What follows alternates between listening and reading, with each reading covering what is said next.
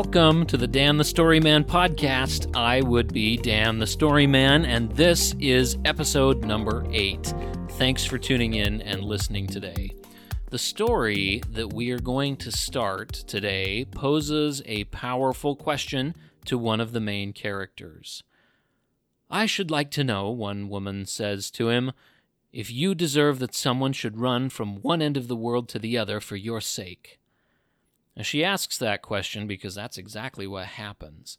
The character she's speaking to, a boy named Kay, has a dear friend, a girl named Gerda, who travels far and faces great perils to save him from a frigid fate. We are reading Hans Christian Andersen's The Snow Queen today, and it is, in part, a story about love and friendship. What lengths are we willing to go to save someone that we care about? There's another powerful theme in the story, too, and one that fits our day and age pretty well. What happens to us when we allow the cynicism of the world to overpower our thinking? What kind of person do we become when we no longer believe there's good in the world? Sometimes there's some pretty wild stuff going on out there in the world. Does it make us a little jaded? Does it make us angry or discouraged?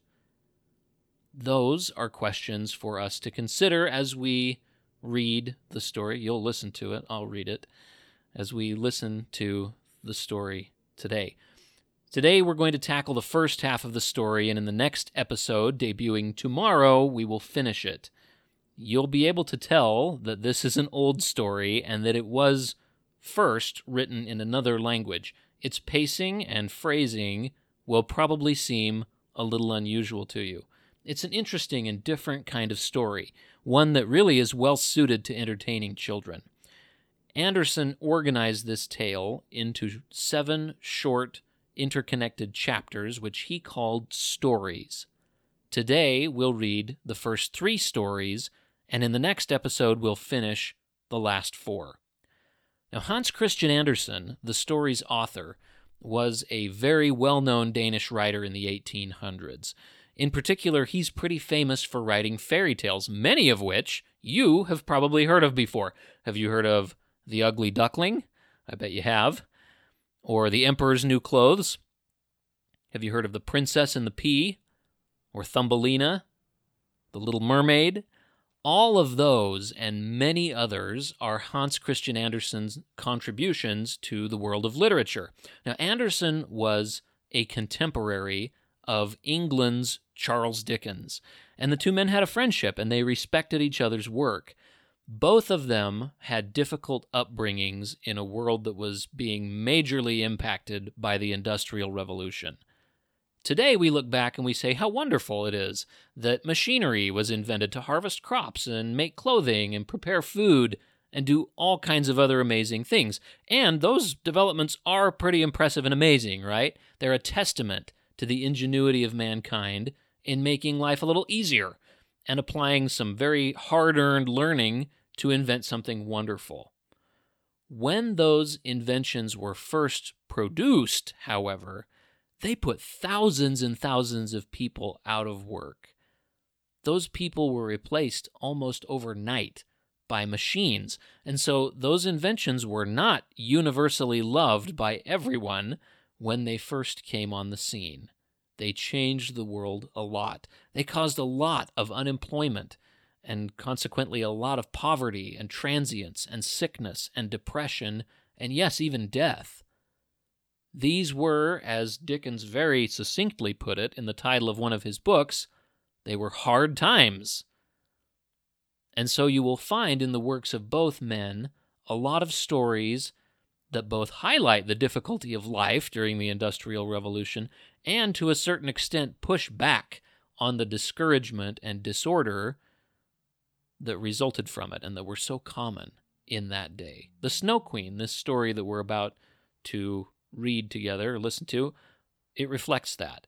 Here we find a story that uses themes of warmth and color and life to symbolize goodness and innocence and optimism. And it uses themes of coldness and colorlessness and death to symbolize cynicism and corruption and discouragement. With a kind of childlike simplicity, it's a story that invites us to consider which side of that spectrum we want to embrace, and how the power of love can help us make that choice and can even redeem us from a terrible fate. If that plot or basic subject matter sounds familiar, that's because you've probably seen it in other works that were influenced by this story.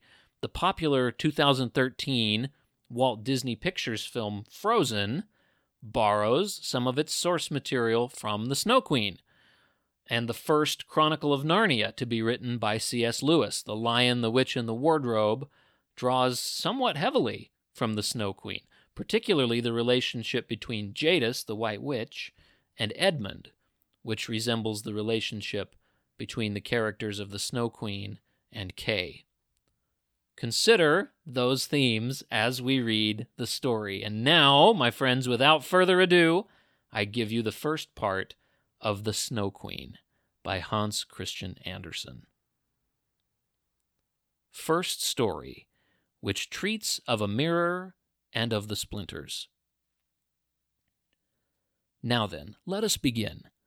When we are at the end of the story, we shall know more than we know now, but to begin. Once upon a time, there was a wicked sprite. Indeed, he was the most mischievous of all sprites. One day he was in a very good humor, for he had made a mirror with the power of causing all that was good and beautiful, when it was reflected therein, to look poor and mean. But that which was good for nothing and looked ugly was shown magnified and increased in ugliness. In this mirror the most beautiful landscapes looked like boiled spinach, and the best persons were turned into frights, or appeared to stand on their heads. Their faces were so distorted that they were not to be recognized. And if anyone had a mole, you might be sure that it would be magnified and spread over both nose and mouth. "That's glorious fun," said the sprite. If a good thought passed through a man's mind, then a grin was seen in the mirror, and the sprite laughed heartily at this his clever discovery. All the little sprites who went to his school, for he kept a sprite school, told each other that a miracle had happened, and that now only, as they thought, it would be possible to see how the world really looked. They ran about with the mirror, and at last there was not a land or a person who was not represented distorted in that mirror. So then they thought they would fly up to the sky and have a joke there. The higher they flew with the mirror, the more terribly it grinned. They could hardly hold it fast. Higher and higher still they flew, nearer and nearer to the stars, when suddenly the mirror shook so terribly with grinning that it flew out of their hands and fell to the earth, where it was dashed in 100 million and more pieces. And now it worked much more evil than before, for some of these pieces were hardly so large as a grain of sand, and they flew about in the wide world, and when they got into people's eyes, there they stayed. And then people saw everything perverted, or only had an eye for that which was evil. This happened because the very smallest bit had the same power which the whole mirror had possessed. Some persons even got a splinter in their heart, and then it made one shudder, for their heart became like a lump of ice. Some of the broken pieces were so large that they were used for window panes, through which one could not see one's friends. Other pieces were put in spectacles, and that was a sad affair when people put on their glasses to see well and rightly. Then the wicked sprite laughed till he almost choked, for all this tickled his fancy. The fine splinters still flew about in the air. And now we shall hear what happened next. Second story, A Little Boy and a Little Girl. In a large town where there are so many houses and so many people that there is no room left for everybody to have a little garden, and where, on this account, most persons are obliged to content themselves with flowers in pots, there lived 2 little children, who had a garden somewhat larger than a flower pot. They were not brother and sister, but they cared for each other as much as if they were. Their parents lived exactly opposite. They inhabited 2 garrets, and where the roof of the one house joined that of the other, and the gutter ran along the extreme end of it, there was, to each house, a small window. One needed only to step over the gutter to get from one window to the other. The children's parents had large wooden boxes there in which vegetables for the kitchen were planted, and little rose trees besides. There was a rose in each box, and they grew splendidly. They now thought of placing the boxes across the gutter, so that they nearly reached from one window to the other, and looked just like 2 walls of flowers. The tendrils of the peas hung down over the boxes, and the rose trees shot up long branches, twined round the windows, and then bent towards each other. It was almost like a triumphant arch of foliage and flowers. The boxes were very high, and the children knew that they must not creep over them, so they often obtained permission to get out of the windows to each other and sit on their little stools among the roses, where they could play delightfully. In winter there was an end of this pleasure. The windows were often frozen over. But then they heated copper farthings on the stove, and laid the hot farthing on the window pane, and then they had a capital peephole, quite nicely rounded, and out of each peeped a gentle, friendly eye. It was the little boy and the little girl who were looking out. His name was Kay, hers was Gerda. In summer, with one jump, they could get to each other, but in winter they were obliged first to go down the long stairs, and then up the long stairs again, and out of doors there was quite a snowstorm.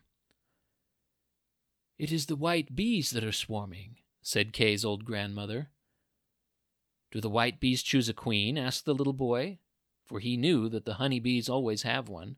"Yes," said the grandmother. "She flies where the swarm hangs in the thickest clusters. She is the largest of all, and she can never remain quietly on the earth, but goes up again into the black clouds. Many a winter's night she flies through the streets of the town, and peeps in at the windows, and they then freeze in so wondrous a manner that they look like flowers." "Yes, I have seen it," said both the children, and so they knew that it was true. "Can the Snow Queen come in?" said the little girl. "Only let her come in," said the little boy. "I'd put her on the stove and she'd melt." And then his grandmother patted his head and told him other stories. In the evening, when little Kay was at home and half undressed, he climbed up on the chair by the window and peeped out of the little hole. A few snowflakes were falling, and one, the largest of all, remained lying on the edge of a flower pot.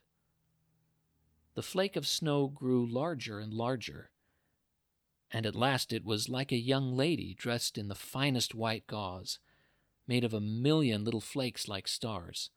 She was so beautiful and delicate. But she was of ice, of dazzling, sparkling ice, yet she lived. Her eyes gazed fixedly, like 2 stars. But there was neither quiet nor repose in them. She nodded towards the window and beckoned with her hand. The little boy was frightened and jumped down from the chair. It seemed to him as if at the same moment a large bird flew past the window. The next day it was a sharp frost, and then the spring came. The sun shone, the green leaves appeared, the swallows built their nests, and the windows were opened, and the little children again sat in their pretty garden, high up on the leads at the top of the house. That summer the roses flowered in unwonted beauty.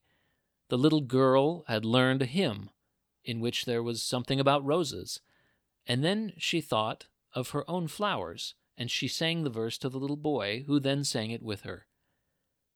"The rose in the valley is blooming so sweet, and angels descend there the children to greet." And the children held each other by the hand, kissed the roses, looked up at the clear sunshine, and spoke as though they really saw angels there. What lovely summer days those were! How delightful to be out in the air near the fresh rose bushes that seem as if they would never finish blossoming. Kay and Gerda looked at the picture book full of beasts and of birds, and it was then, the clock in the church tower was just striking 5, that Kay said, Oh, I feel such a sharp pain in my heart, and now something has got into my eye." The little girl put her arms around his neck. He winked his eyes. Now there was nothing to be seen. "I think it is out now," said he. But it was not. It was just one of those pieces of glass from the magic mirror that had got into his eye. And poor Kay had got another piece right in his heart. It would soon become like ice. It did not hurt any longer, but there it was. "What are you crying for?" asked he. "You look so ugly.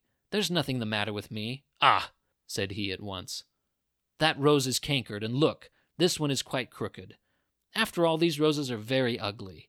They are just like the box they are planted in." And then he gave the box a good kick with his foot, and pulled both the roses up.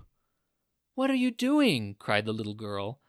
And as he perceived her fright, he pulled up another rose, got in at the window, and hastened off from dear little Gerda. Afterwards, when she brought her picture book, he asked, "What horrid beasts have you there?" And if his grandmother told them stories, he always interrupted her. Besides, if he could manage it, he would get behind her, or put on her spectacles and imitate her way of speaking. He copied all her ways, and then everybody laughed at him. He was soon able to imitate the gait and manner of everyone in the street. Everything that was peculiar and displeasing in them, that Kay knew how to imitate. And at such times all the people said, "The boy is certainly very clever." But it was the glass he had got in his eye, the glass that was sticking in his heart, which made him tease even little Gerda, whose soul was devoted to him. His games now were quite different to what they had formerly been. They were so very knowing. One winter's day, when the flakes of snow were flying about, he spread the skirts of his blue coat and caught the snow as it fell. "Look through this glass, Gerda," said he, and every flake seemed larger and appeared like a magnificent flower or beautiful star. It was splendid to look at. "Look how clever," said Kay. "That's much more interesting than real flowers. They are as exact as possible. There's not a fault in them, if they did not melt."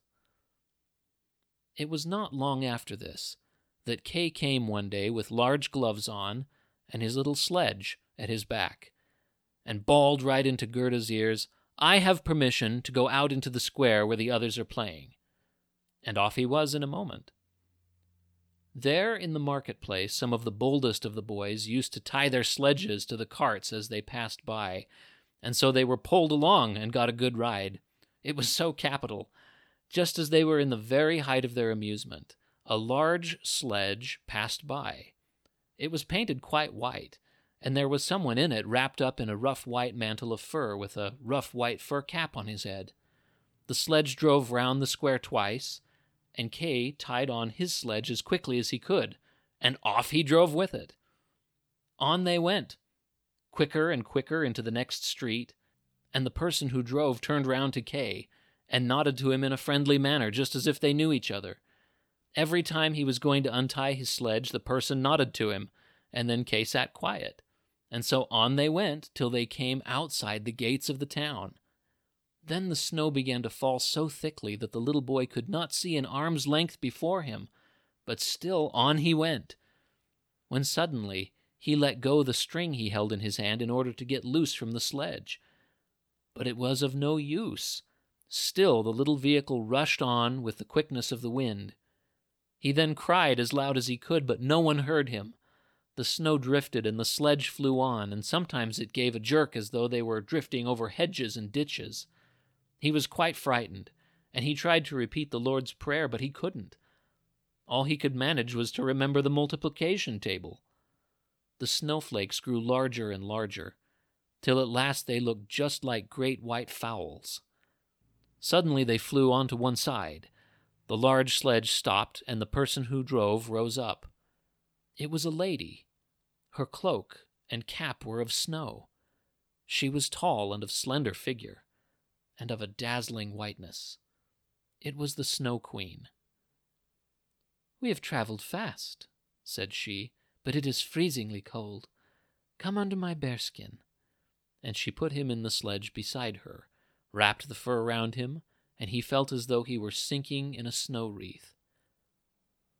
"Are you still cold?" asked she, and then she kissed his forehead. Oh, it was colder than ice. It penetrated to his very heart, which was already almost a frozen lump. It seemed to him as if he were about to die, but a moment more, and it was quite congenial to him, and he did not remark on the cold that was around him. "My sledge! Do not forget my sledge!" It was the first thing he thought of. It was there, tied to one of the white chickens who flew along with it on his back behind the large sledge. The Snow Queen kissed Kay once more, and then he forgot little Gerda, grandmother, and all whom he had left at his home. "Now you will have no more kisses," said she, "or else I should kiss you to death." Kay looked at her. She was very beautiful. A more clever or a more lovely countenance he could not fancy to himself, and she no longer appeared of ice as before when she sat outside the window and beckoned to him. In his eyes she was perfect. He did not fear her at all, and told her that he could calculate in his head, and with fractions even, that he knew the number of square miles there were in different countries and how many inhabitants they contained, and she smiled while he spoke. It then seemed to him as if what he knew was not enough, and he looked upwards in the large, huge, empty space above him, and on she flew with him, flew high over the black clouds, while the storm moaned and whistled as though it were singing some old tune. On they flew, over woods and lakes, over seas and many lands, and beneath them the chilling storm rushed fast, the wolves howled, the snow crackled. Above them flew large screaming crows, but higher up appeared the moon, quite large and bright, and it was on it that Kay gazed during the long, long winter's night, while by day he slept at the feet of the Snow Queen. Third story, of the flower garden at the old woman's who understood witchcraft. But what became of little Gerda when Kay did not return? Where could he be? Nobody knew. Nobody could give any intelligence. All the boys knew was that they had seen him tie his sledge to another large and splendid one, which drove down the street and out of the town. Nobody knew where he was. Many sad tears were shed, and little Gerda wept long and bitterly. At last she said he must be dead, that he had been drowned in the river which flowed close to the town. Oh, those were very long and dismal winter evenings. At last spring came, with its warm sunshine. "Kay is dead and gone," said little Gerda. "That I don't believe," said the sunshine. "Kay is dead and gone," she said to the swallows. "That I don't believe," said they, and at last little Gerda did not think so any longer either. "I'll put on my red shoes," said she one morning. "Kay has never seen them, and then I'll go down to the river and ask there." It was quite early. She kissed her old grandmother, who was still asleep, put on her red shoes, and went alone to the river. "Is it true that you have taken my little playfellow? I will make you a present of my red shoes if you will give him back to me." And, as it seemed to her, the blue waves nodded in a strange manner, and she took off her red shoes, the most precious things she possessed, and threw them both into the river. But they fell close to the bank, and the little waves bore them immediately to land. It was as if the stream would not take what was dearest to her, for in reality it had not got little Kay.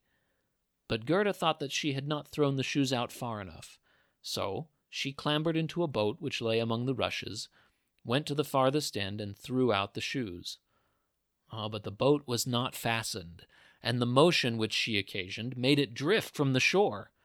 She observed this, and hastened to get back, but before she could do so, the boat was more than a yard from the land and was gliding quickly onward. Little Gerda was very frightened and began to cry, but no one heard her except the sparrows, and they could not carry her to land, but they flew along the bank and sang, as if to comfort her, "Here we are! Here we are!" The boat drifted with the stream. Little Gerda sat quite still without shoes, for they were swimming behind the boat, but she could not reach them because the boat went faster than they did. The banks on both sides were beautiful, lovely flowers, venerable trees, and slopes with sheep and cows, but not a human being was to be seen. "Perhaps the river will carry me to little Kay," said she, and then she grew less sad. She rose and looked for many hours at the beautiful green banks. Presently she sailed by a large cherry orchard where was a little cottage with curious red and blue windows. It was thatched, and before it 2 wooden soldiers stood sentry and presented arms when anyone went past. Gerda called to them, for she thought they were alive, but they of course did not answer. She came close to them, for the stream drifted the boat quite near the land. Gerda called still louder, and an old woman then came out of the cottage, leaning upon a crooked stick. She had a large, broad-brimmed hat on, painted with the most splendid flowers. "Poor little child," said the old woman, "how did you get upon the large, rapid river to be driven about so in the wide world?" And then the old woman went into the water, caught hold of the boat with her crooked stick, drew it to the bank, and lifted little Gerda out. And Gerda was so glad to be on dry land again, but she was rather afraid of the strange old woman. "But come and tell me who you are and how you came here," said she.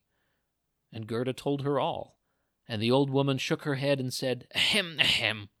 And when Gerda had told her everything, and asked her if she had not seen little Kay, the woman answered that he had not passed there, but he no doubt would come.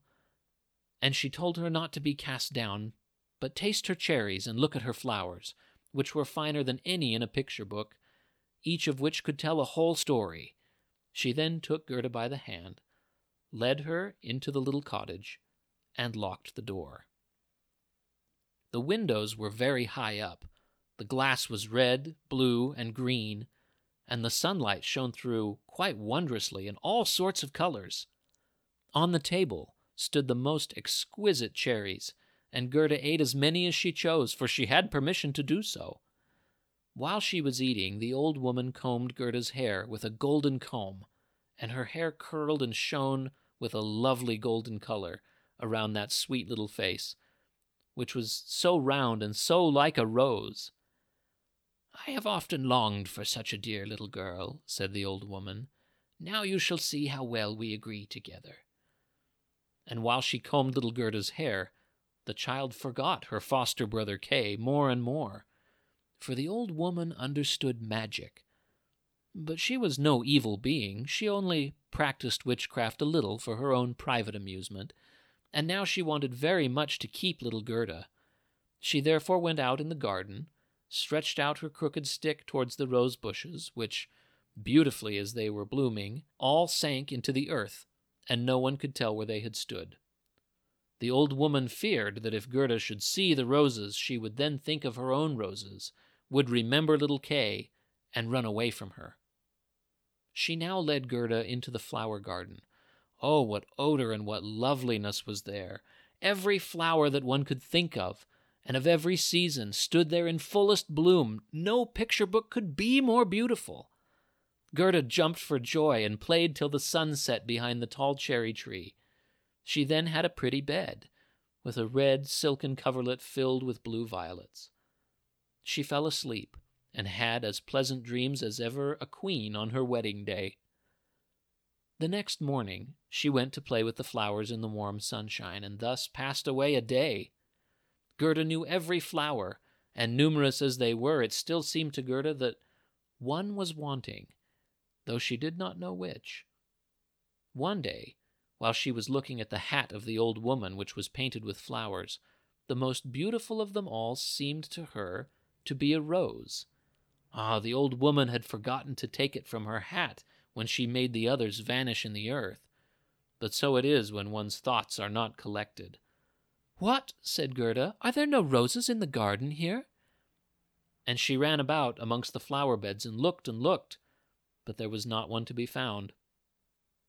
She then sat down and wept, but her hot tears fell just where a rosebush had sunk, and when her warm tears watered the ground, the rose tree shot up suddenly as fresh and blooming as when it had been swallowed up. Gerda kissed the roses, thought of her own dear roses at home, and with them of little Kay. "Oh, how long have I stayed?" said the little girl. "I intended to look for Kay. Don't you know where he is?" she asked of the roses. "Do you think he is dead and gone?" "Dead he certainly is not," said the roses. "We have been in the earth where all the dead are, but Kay was not there." "Many thanks," said little Gerda, and she went to the other flowers, looked into their cups, and asked, "Don't you know where little Kay is?" But every flower stood in the sunshine and dreamed its own fairy tale or its own story. They all told her very many things, but not one knew anything of Kay. Well, what did the tiger lily say? "Hearest thou not the drum? Bum, bum. Those are the only two notes, always bum, bum.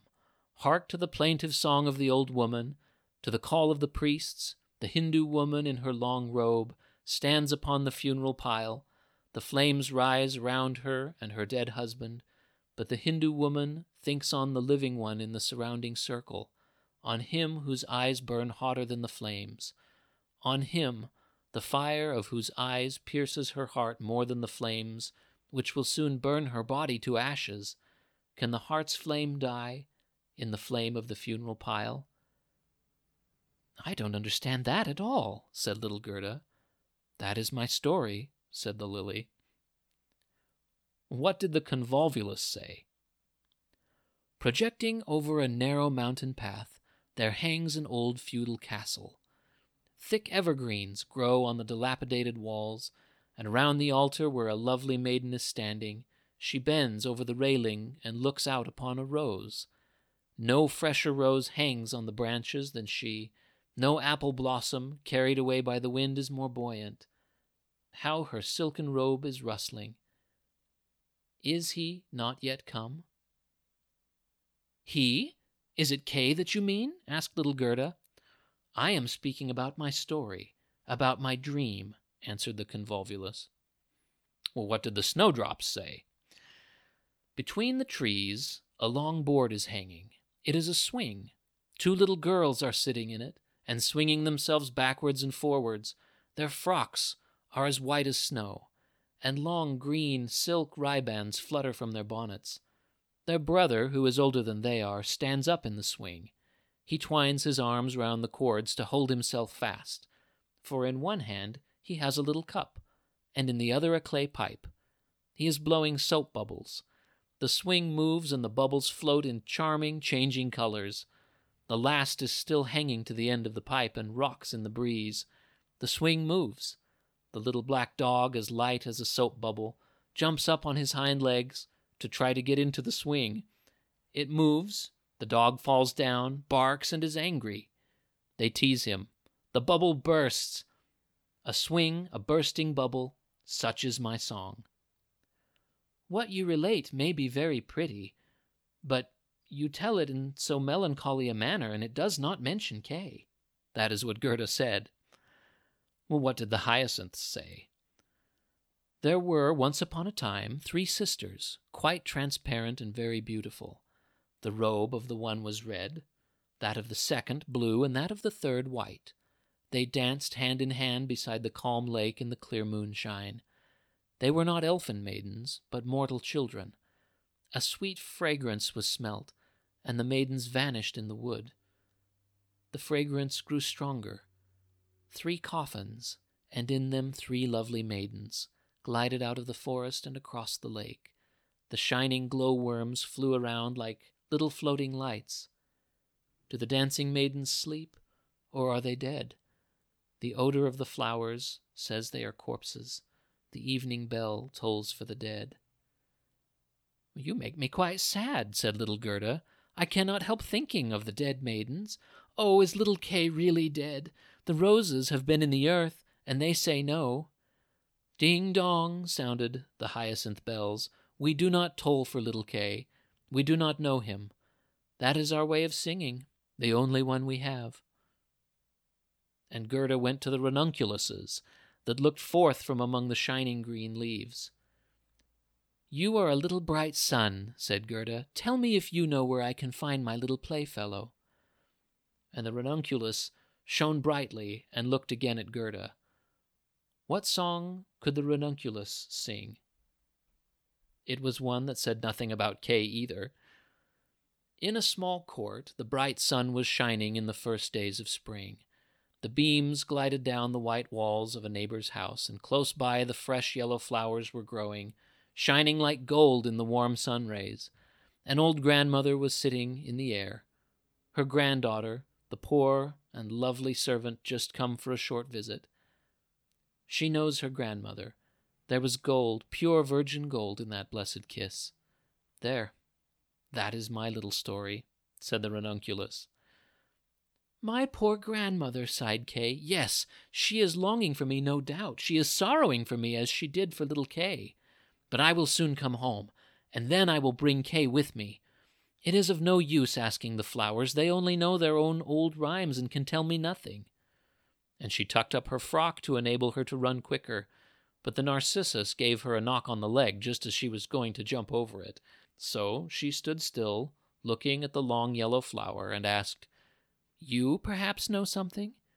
And she bent down to the narcissus. And what did it say? I can see myself. I can see myself. Oh, how odorous I am. Up in the little garret there stands, half-dressed, a little dancer. She stands now on one leg, now on both.